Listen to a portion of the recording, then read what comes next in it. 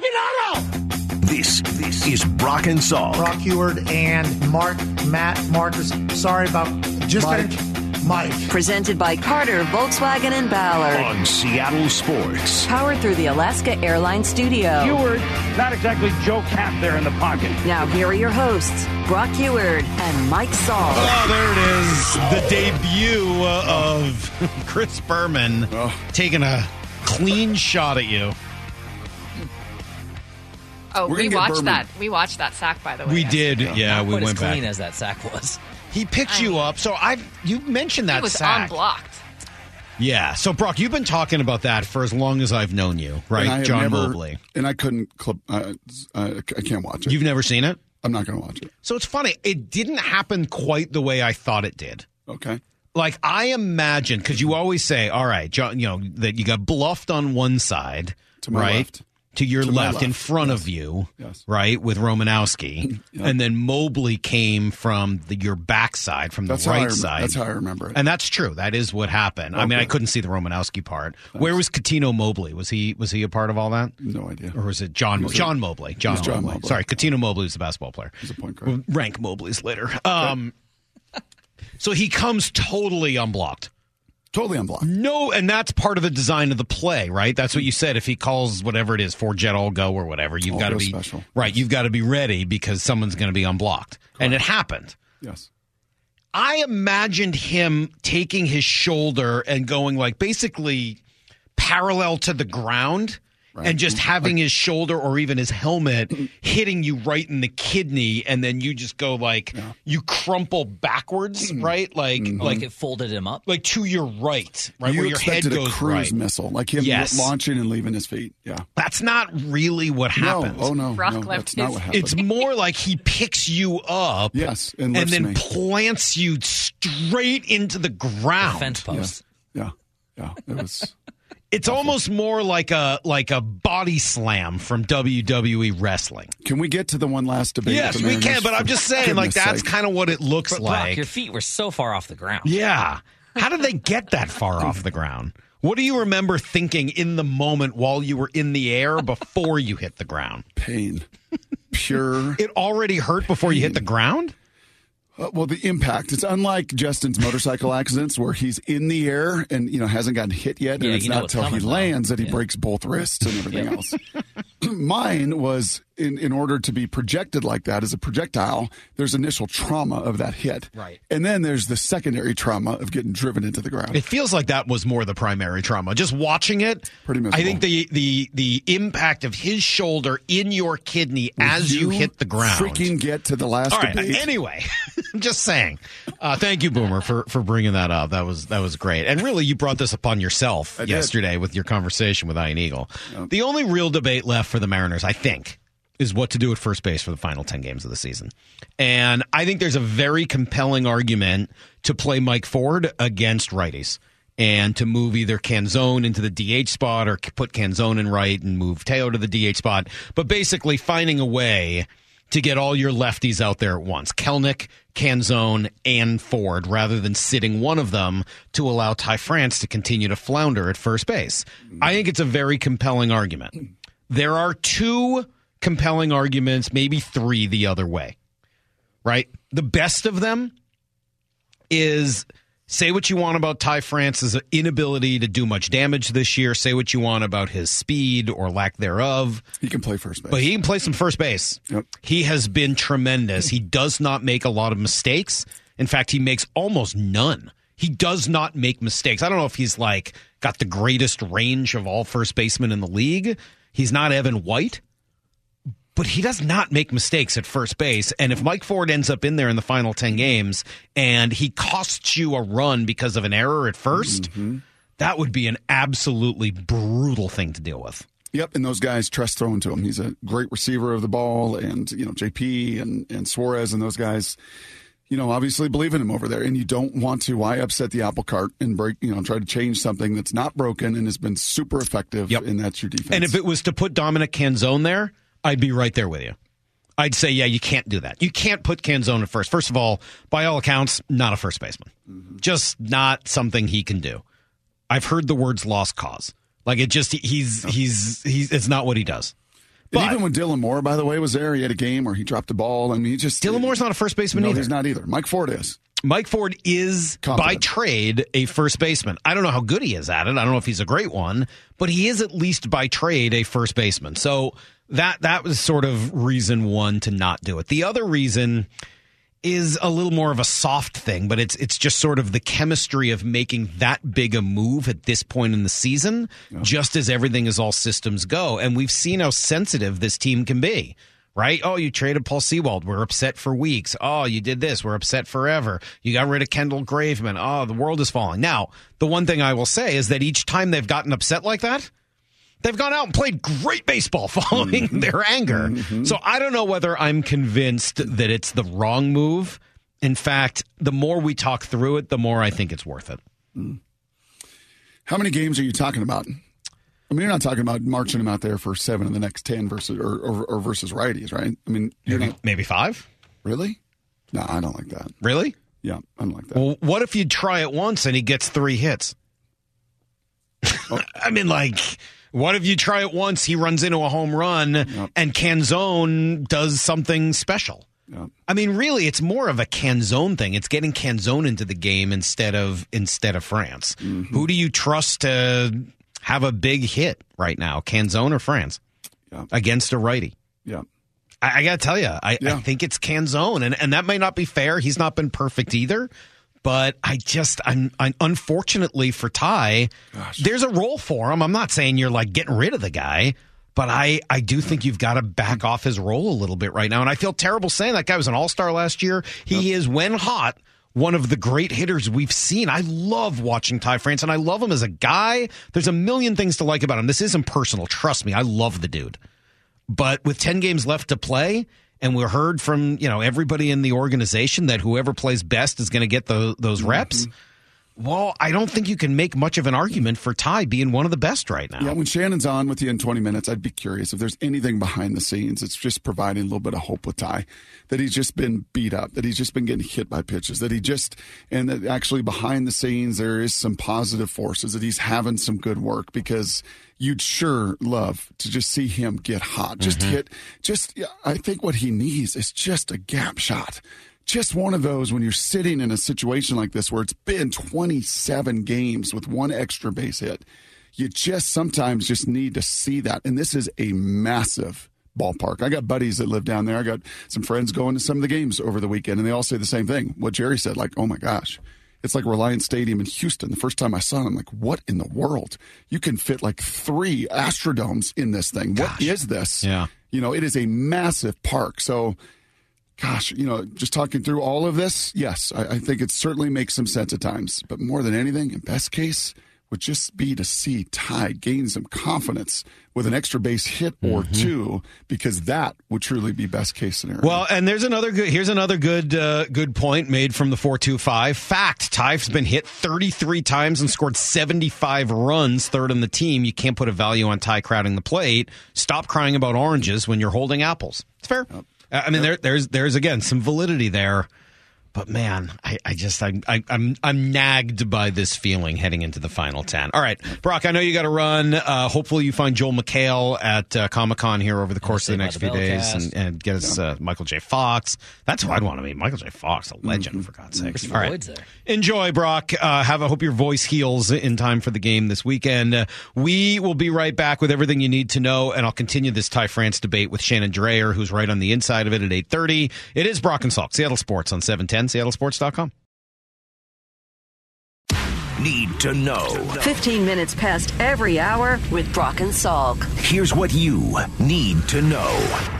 Up first. Well, it is somewhat fitting. A season with so many twists and turns. The Mariners, who were so mediocre early, so hot in July and especially August, and so cold here for the last few weeks. This whole thing is going to end with an unbelievably crazy sprint to the finish. It all starts tonight.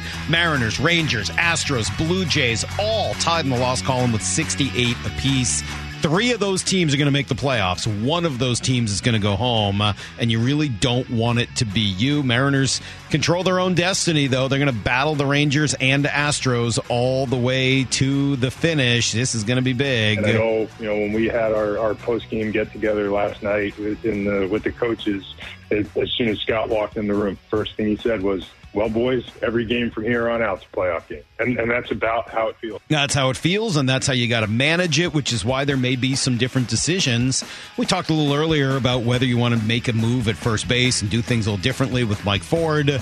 The other option, too, is in your bullpen. You've got two starters that fit very, very well in short relief situations. Could we see one of them pitch out of the pen? I guess it's possible that it won't be because we designed it that way. You know, when we made our adjustments and we gave Wu a little bit of a break, you know, we set it up to land the way we wanted it to land coming down the stretch and give ourselves, I guess, the best opportunity to both go out and win a division and set ourselves up, you know, for what we hope is an early playoff game. And, you know, it's in an ideal world, we do win the division and we get a little bit of a break, but, you know, it may not work out that way. Fortunately for us, I think we have 5 starting pitchers that we really trust, and we have a bullpen that I'm certain over these next 10 days are going to have to pitch a lot. Yeah, he's certain they're going to have to pitch a lot. How certain are you they're going to pitch well as they pitch a lot? Man, you need it. That is the strength of this team, and that is the way they beat both the Astros and the Rangers. So hopefully that group is where they need to be. Blue Jays finally lost yesterday to the Yankees. They fall back into that tie we talked about. Toronto heads to Tampa.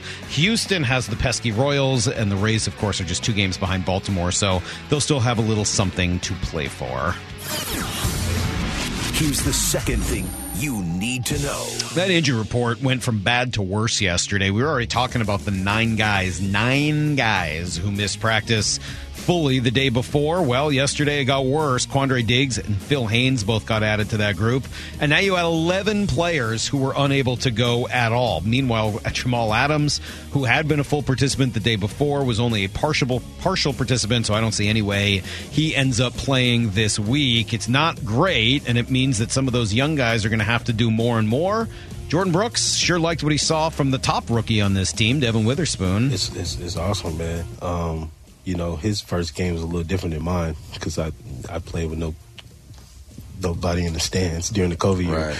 But just seeing him, because he was out for a while with a hamstring or whatever, but just seeing him go out there and make plays and just having fun with it, and that's his personality. If anybody knows him, he's always up and down, yelling and jumping and stuff. And so, but it was just great to see him get out there, make plays, and hopefully build his confidence going in, because we definitely need him. Well, that's the conversation, and one of the reasons he was picked where he was. If you can get him confident and get some of that personality out and onto the field, certainly that would be a nice lift for this defense and for a team that is missing a whole lot of dudes that you've been counting on over the course of this season.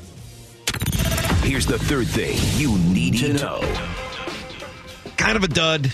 Second straight week, Thursday Night Football, not fantastic. Niners really make mincemeat out of the Giants. The Giants look bad. The Niners look like arguably the best team in the league right now, both offensively and defensively, just so well balanced. There are going to be some really good football games this weekend. Colts-Ravens, that's one I'd like to watch. Cardinals and Dallas, probably don't want to watch it, but, you know, they are at least the team in the West. Buffalo and Washington's an interesting matchup. Atlanta and Detroit somehow is a good game. Green Bay, New Orleans could be a good one. So pretty nice weekend around the NFL. And then college football, before you even get there, how about the Huskies? They will start their Pac-12 final season with Cal. Yeah, Justin Wilcox has always given them some fits. And Washington State, what an enormous game. They take on Oregon State, the biggest rivalry of this new Pac-2 conference. So, yeah, they're going to play each other every year, I think, for just over and over again in perpetuity. Just going to keep playing. So they'll get that going. 2 teams in, the top 20 will battle on Saturday. And then, hey, just since we have a minute, a lot of really good news coming out of Kraken camp. How nice is it to see Andre Burakovsky healthy and practicing with the team again? Remember what a difference he made for them last year, especially in the offensive side of the rink. I mean, he's a really good player who they were missing his goal scoring down the stretch. He is healthy. He is practicing. That's awesome. And then his teammate Jordan Eberle, who's entering the last year of his contract. He's not technically the captain, but he sure wears a lot of those duties. He'd really like to stick around. I think Rod knows my stance as far as, my family and I, my wife, my kids. We love it here. I mean, this is one of the more favorite places I've played. I think the group or the city from day one has kind of accepted this team, and we've kind of made it a home. So, I want to be a part of a winning team and have a chance to win a cup. And I know, obviously, this team, like many teams in the NHL, we have a chance here. We have a great group, and I know I want to be a part of it. So I'm sure once the season goes, there'll be a better understanding of where it's going to be at. So you're not opposed to in-season discussions going on? No, not at all. Not opposed to that at all, which is good. Maybe they'll have some of that conversation. I would like to see Jordan Eberle return. I think you're going to have to make some difficult decisions on some of the veterans on this team. You're going to have to create room for Cartier and for some of the other young guys to find their way up. And eventually, in a cap situation, you've got to let some of the older guys go. Eberle's the one that I would make sure to keep around. And, you got to find him on somewhat of a team-friendly deal. He's a good offensive player. He's a solid defensive player. But more than anything, I think he is the true veteran leader of this group, and I wouldn't want them to be without him. I get a sense that Dave Haxtell feels exactly the same way. That is everything you need to know. About Ty Cartier. Have you you're talking about Thursday Night Football, kind of being a dud, but looking forward to some of these matchups. Have you been a little surprised at all by the NFC's showing? They've looked a lot better than everybody thought they would. Yeah. In fact, it's 6 of the 8 2-0 teams or something are in the NFC. Mm-hmm.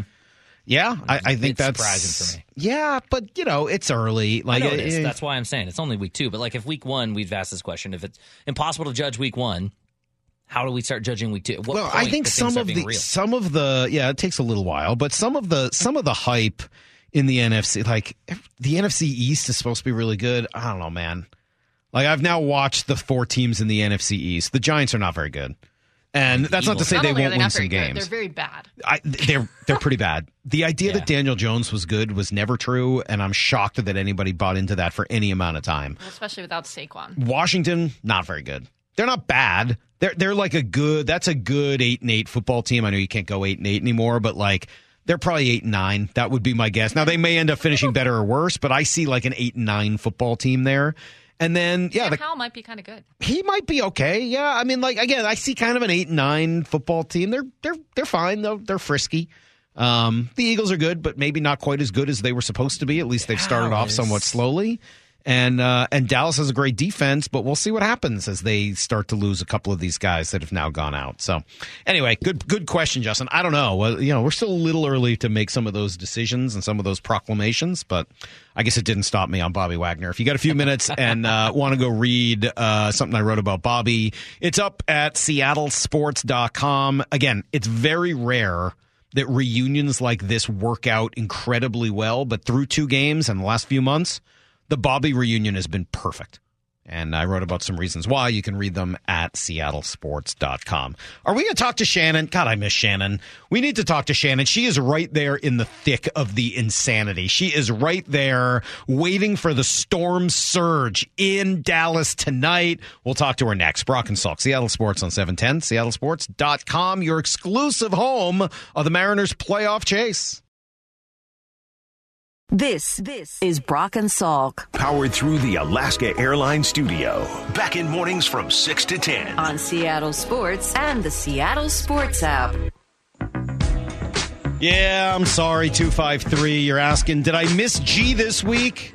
No, we're all missing G. A few texts asking. G's at Notre Dame, watching baby G play.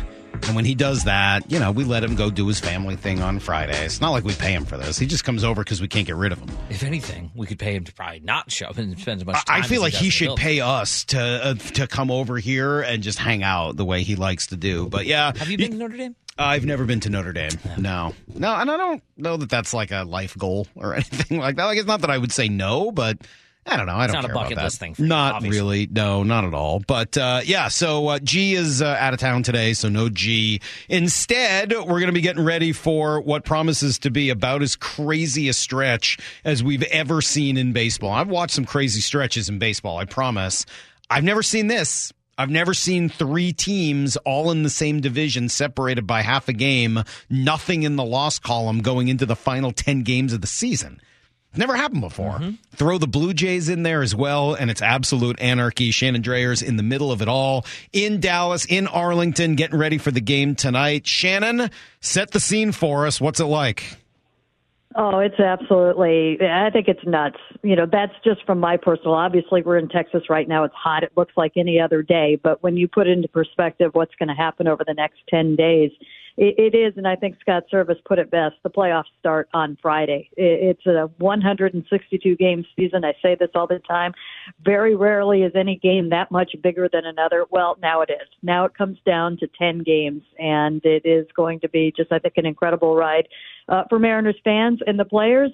They seem very up for it. They seem excited about it. It's something that they were acknowledging after the game in Oakland, and it's going to be just an absolute blast to see it going and see how it unfolds. Yeah, so take me a little more inside there. What is the vibe right now in this clubhouse and around this group?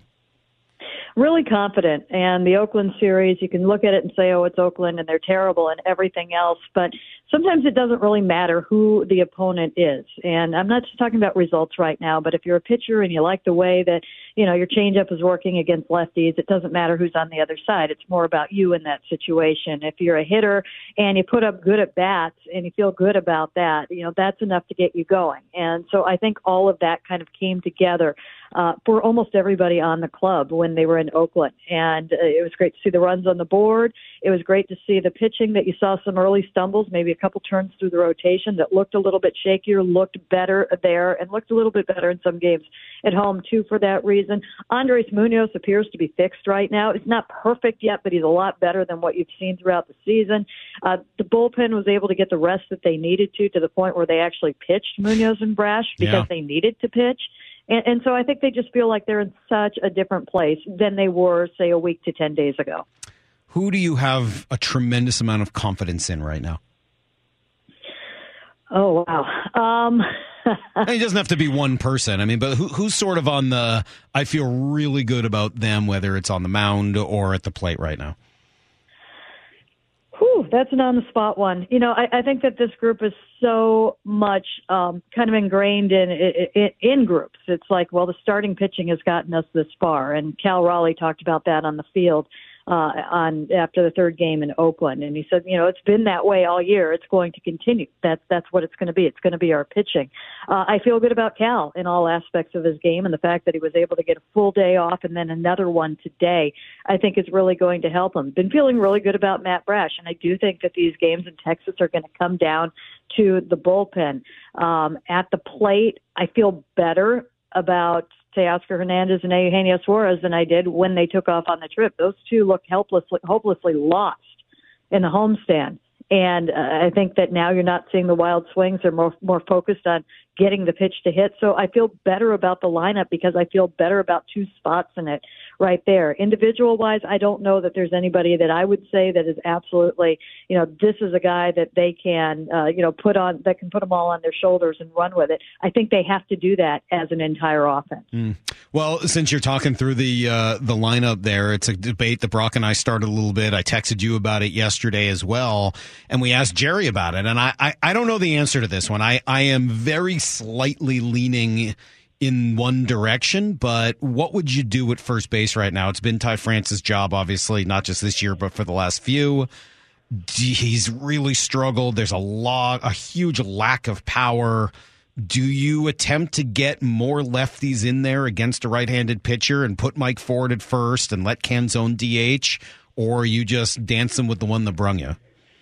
I think that's tempting on paper, and it's tempting, and why I probably wouldn't do it or I wouldn't expect it right now is because you haven't seen it yet. I mean, that is not something that I think I would just pull out at the last minute.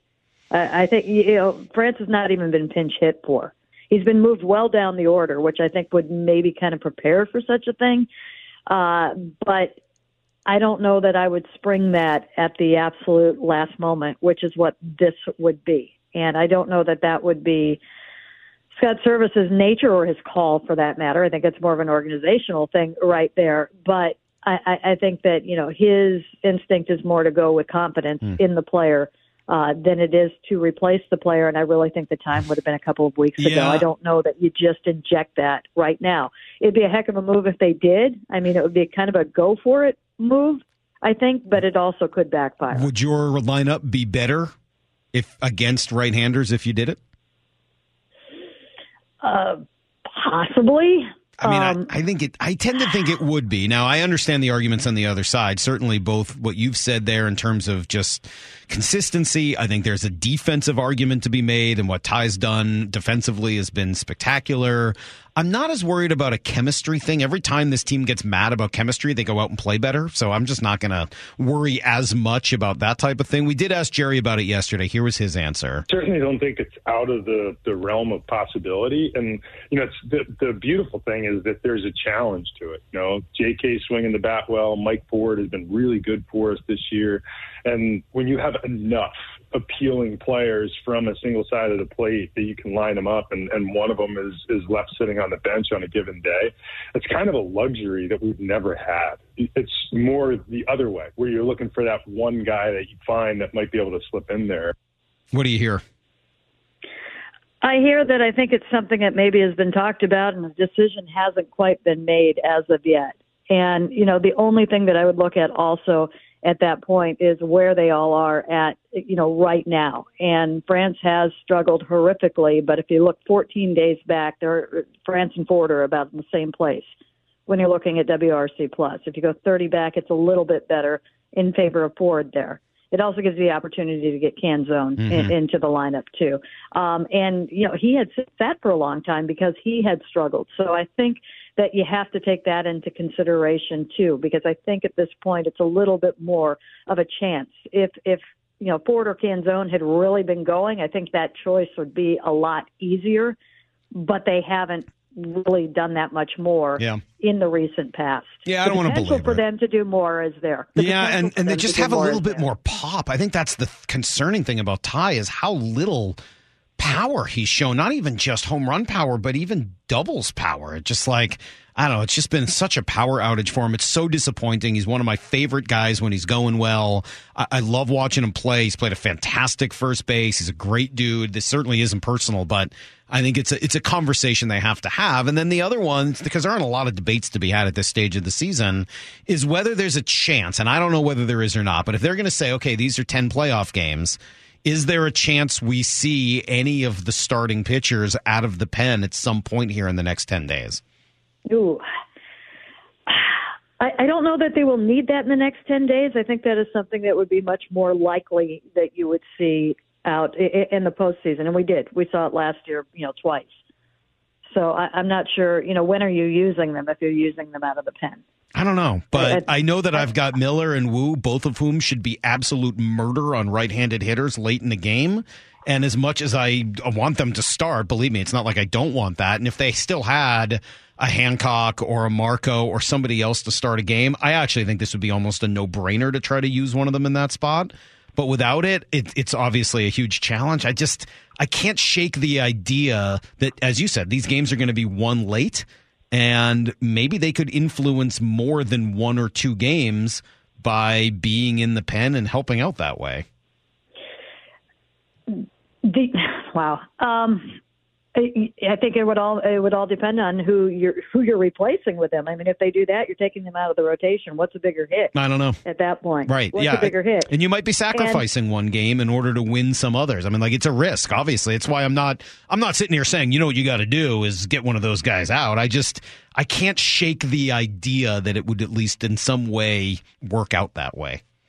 I think if you did, as you said, have a Hancock or somebody that could do it, again, I think it's something that you would have prepared for a lot further out. As it is, I think particularly with Miller and with Wu, I think you're looking at 5-inning games from them.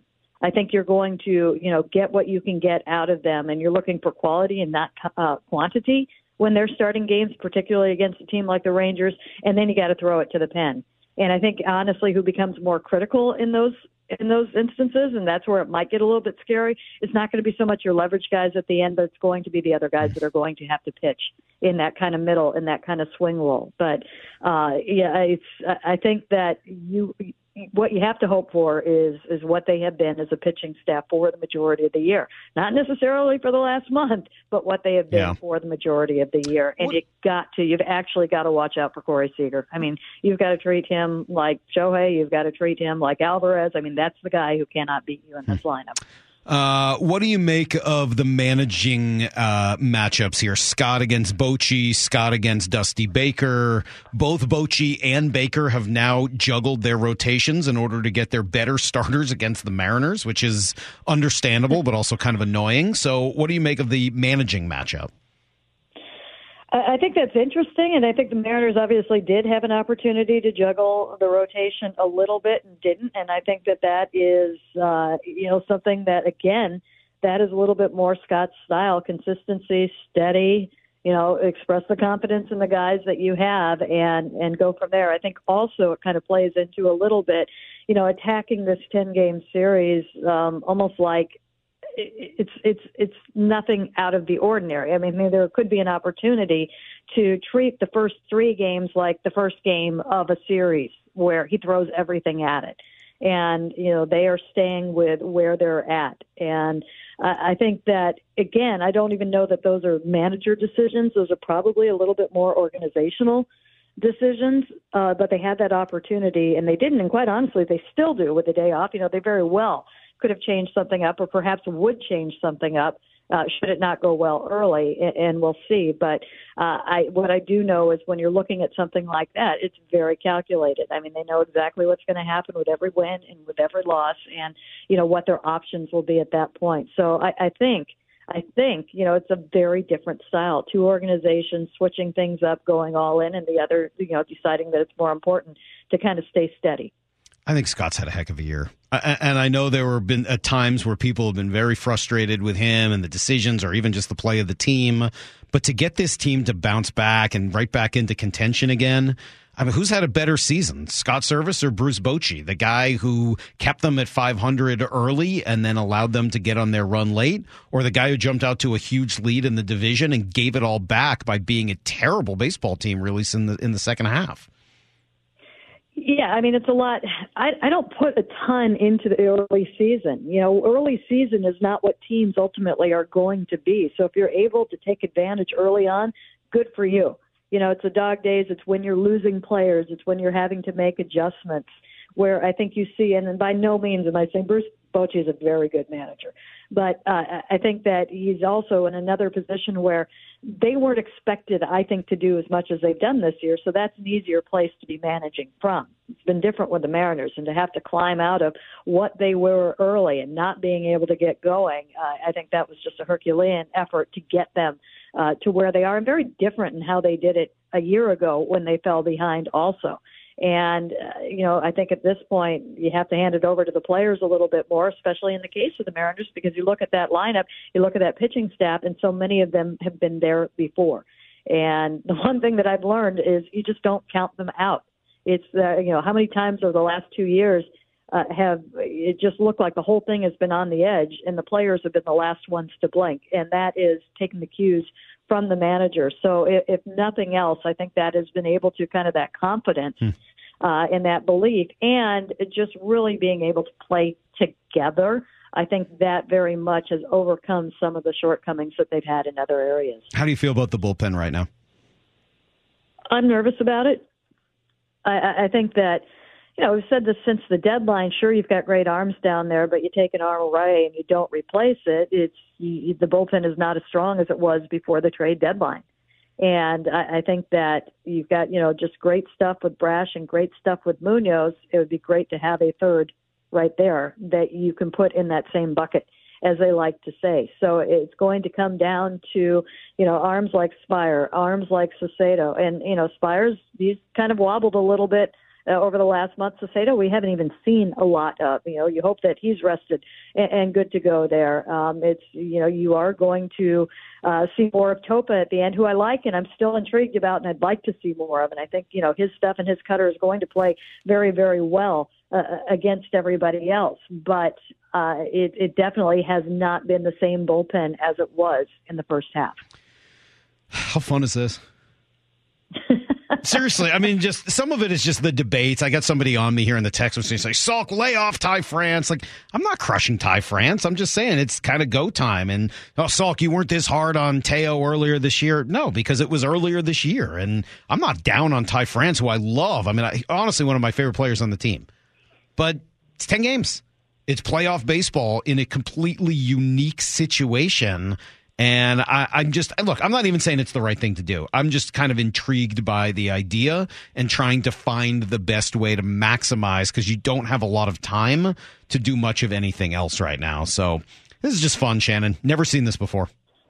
No, and it's, it's just like, tell everybody, get your sleep, drink your water, eat well, just find a moment to breathe here and there. I do recommend that too. I mean, this is,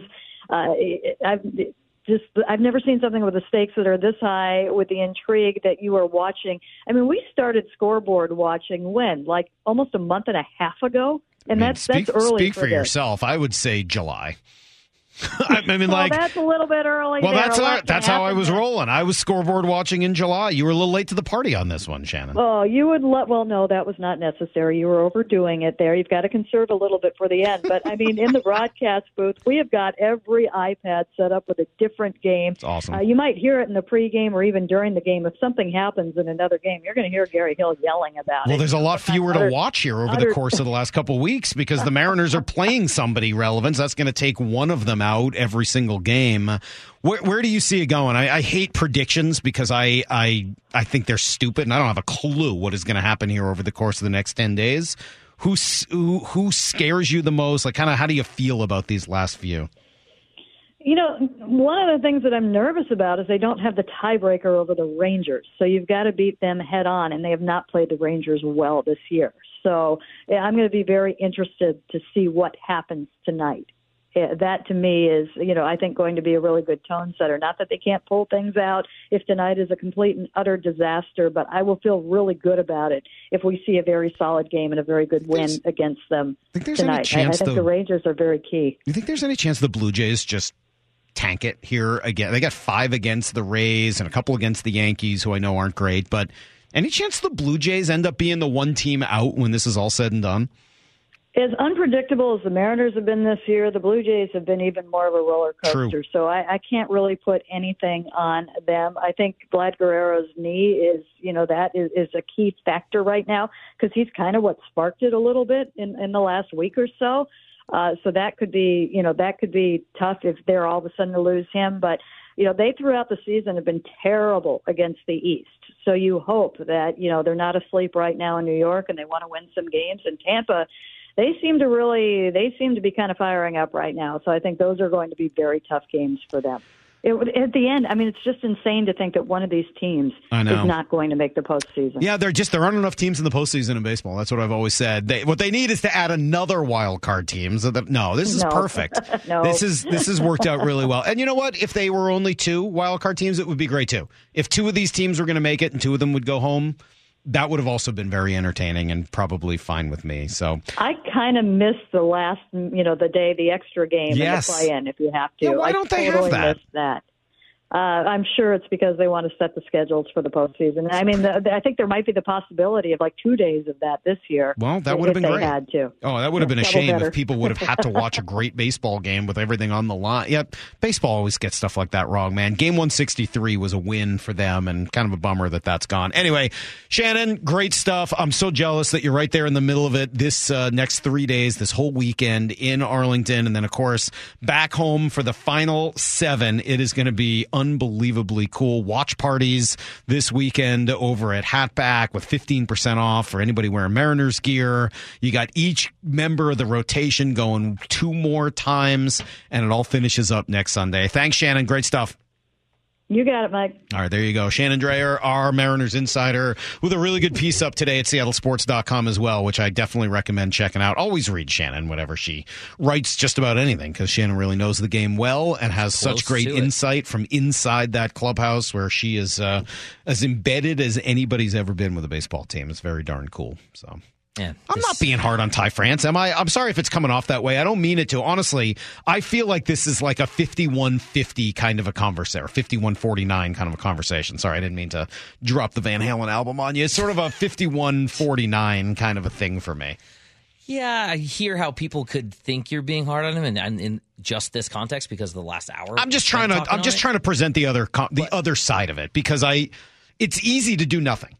Of course. Right? It's always easiest to do, stay with what you've been doing. What we've been doing. And it might be the right thing to do. Honestly, there's a compelling argument on the defensive side of it. There's a compelling argument from a consistency side of it. There's a compelling argument from an upside side of it. But I think that ability to get more guys who can hit a home run or two and get more lefty-righty matchups into the game. By the way, as soon as they bring in a lefty, you're probably pinch hitting Ty France late anyway. Uh-huh.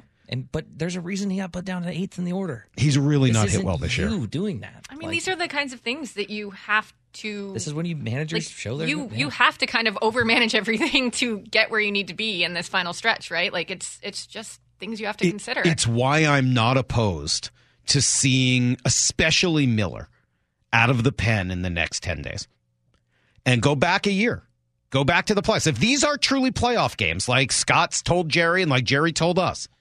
Well, how did they end up finishing the Toronto series? Kirby out of the pen. George Kirby out of the pen. You think that was going to be the only time you saw it?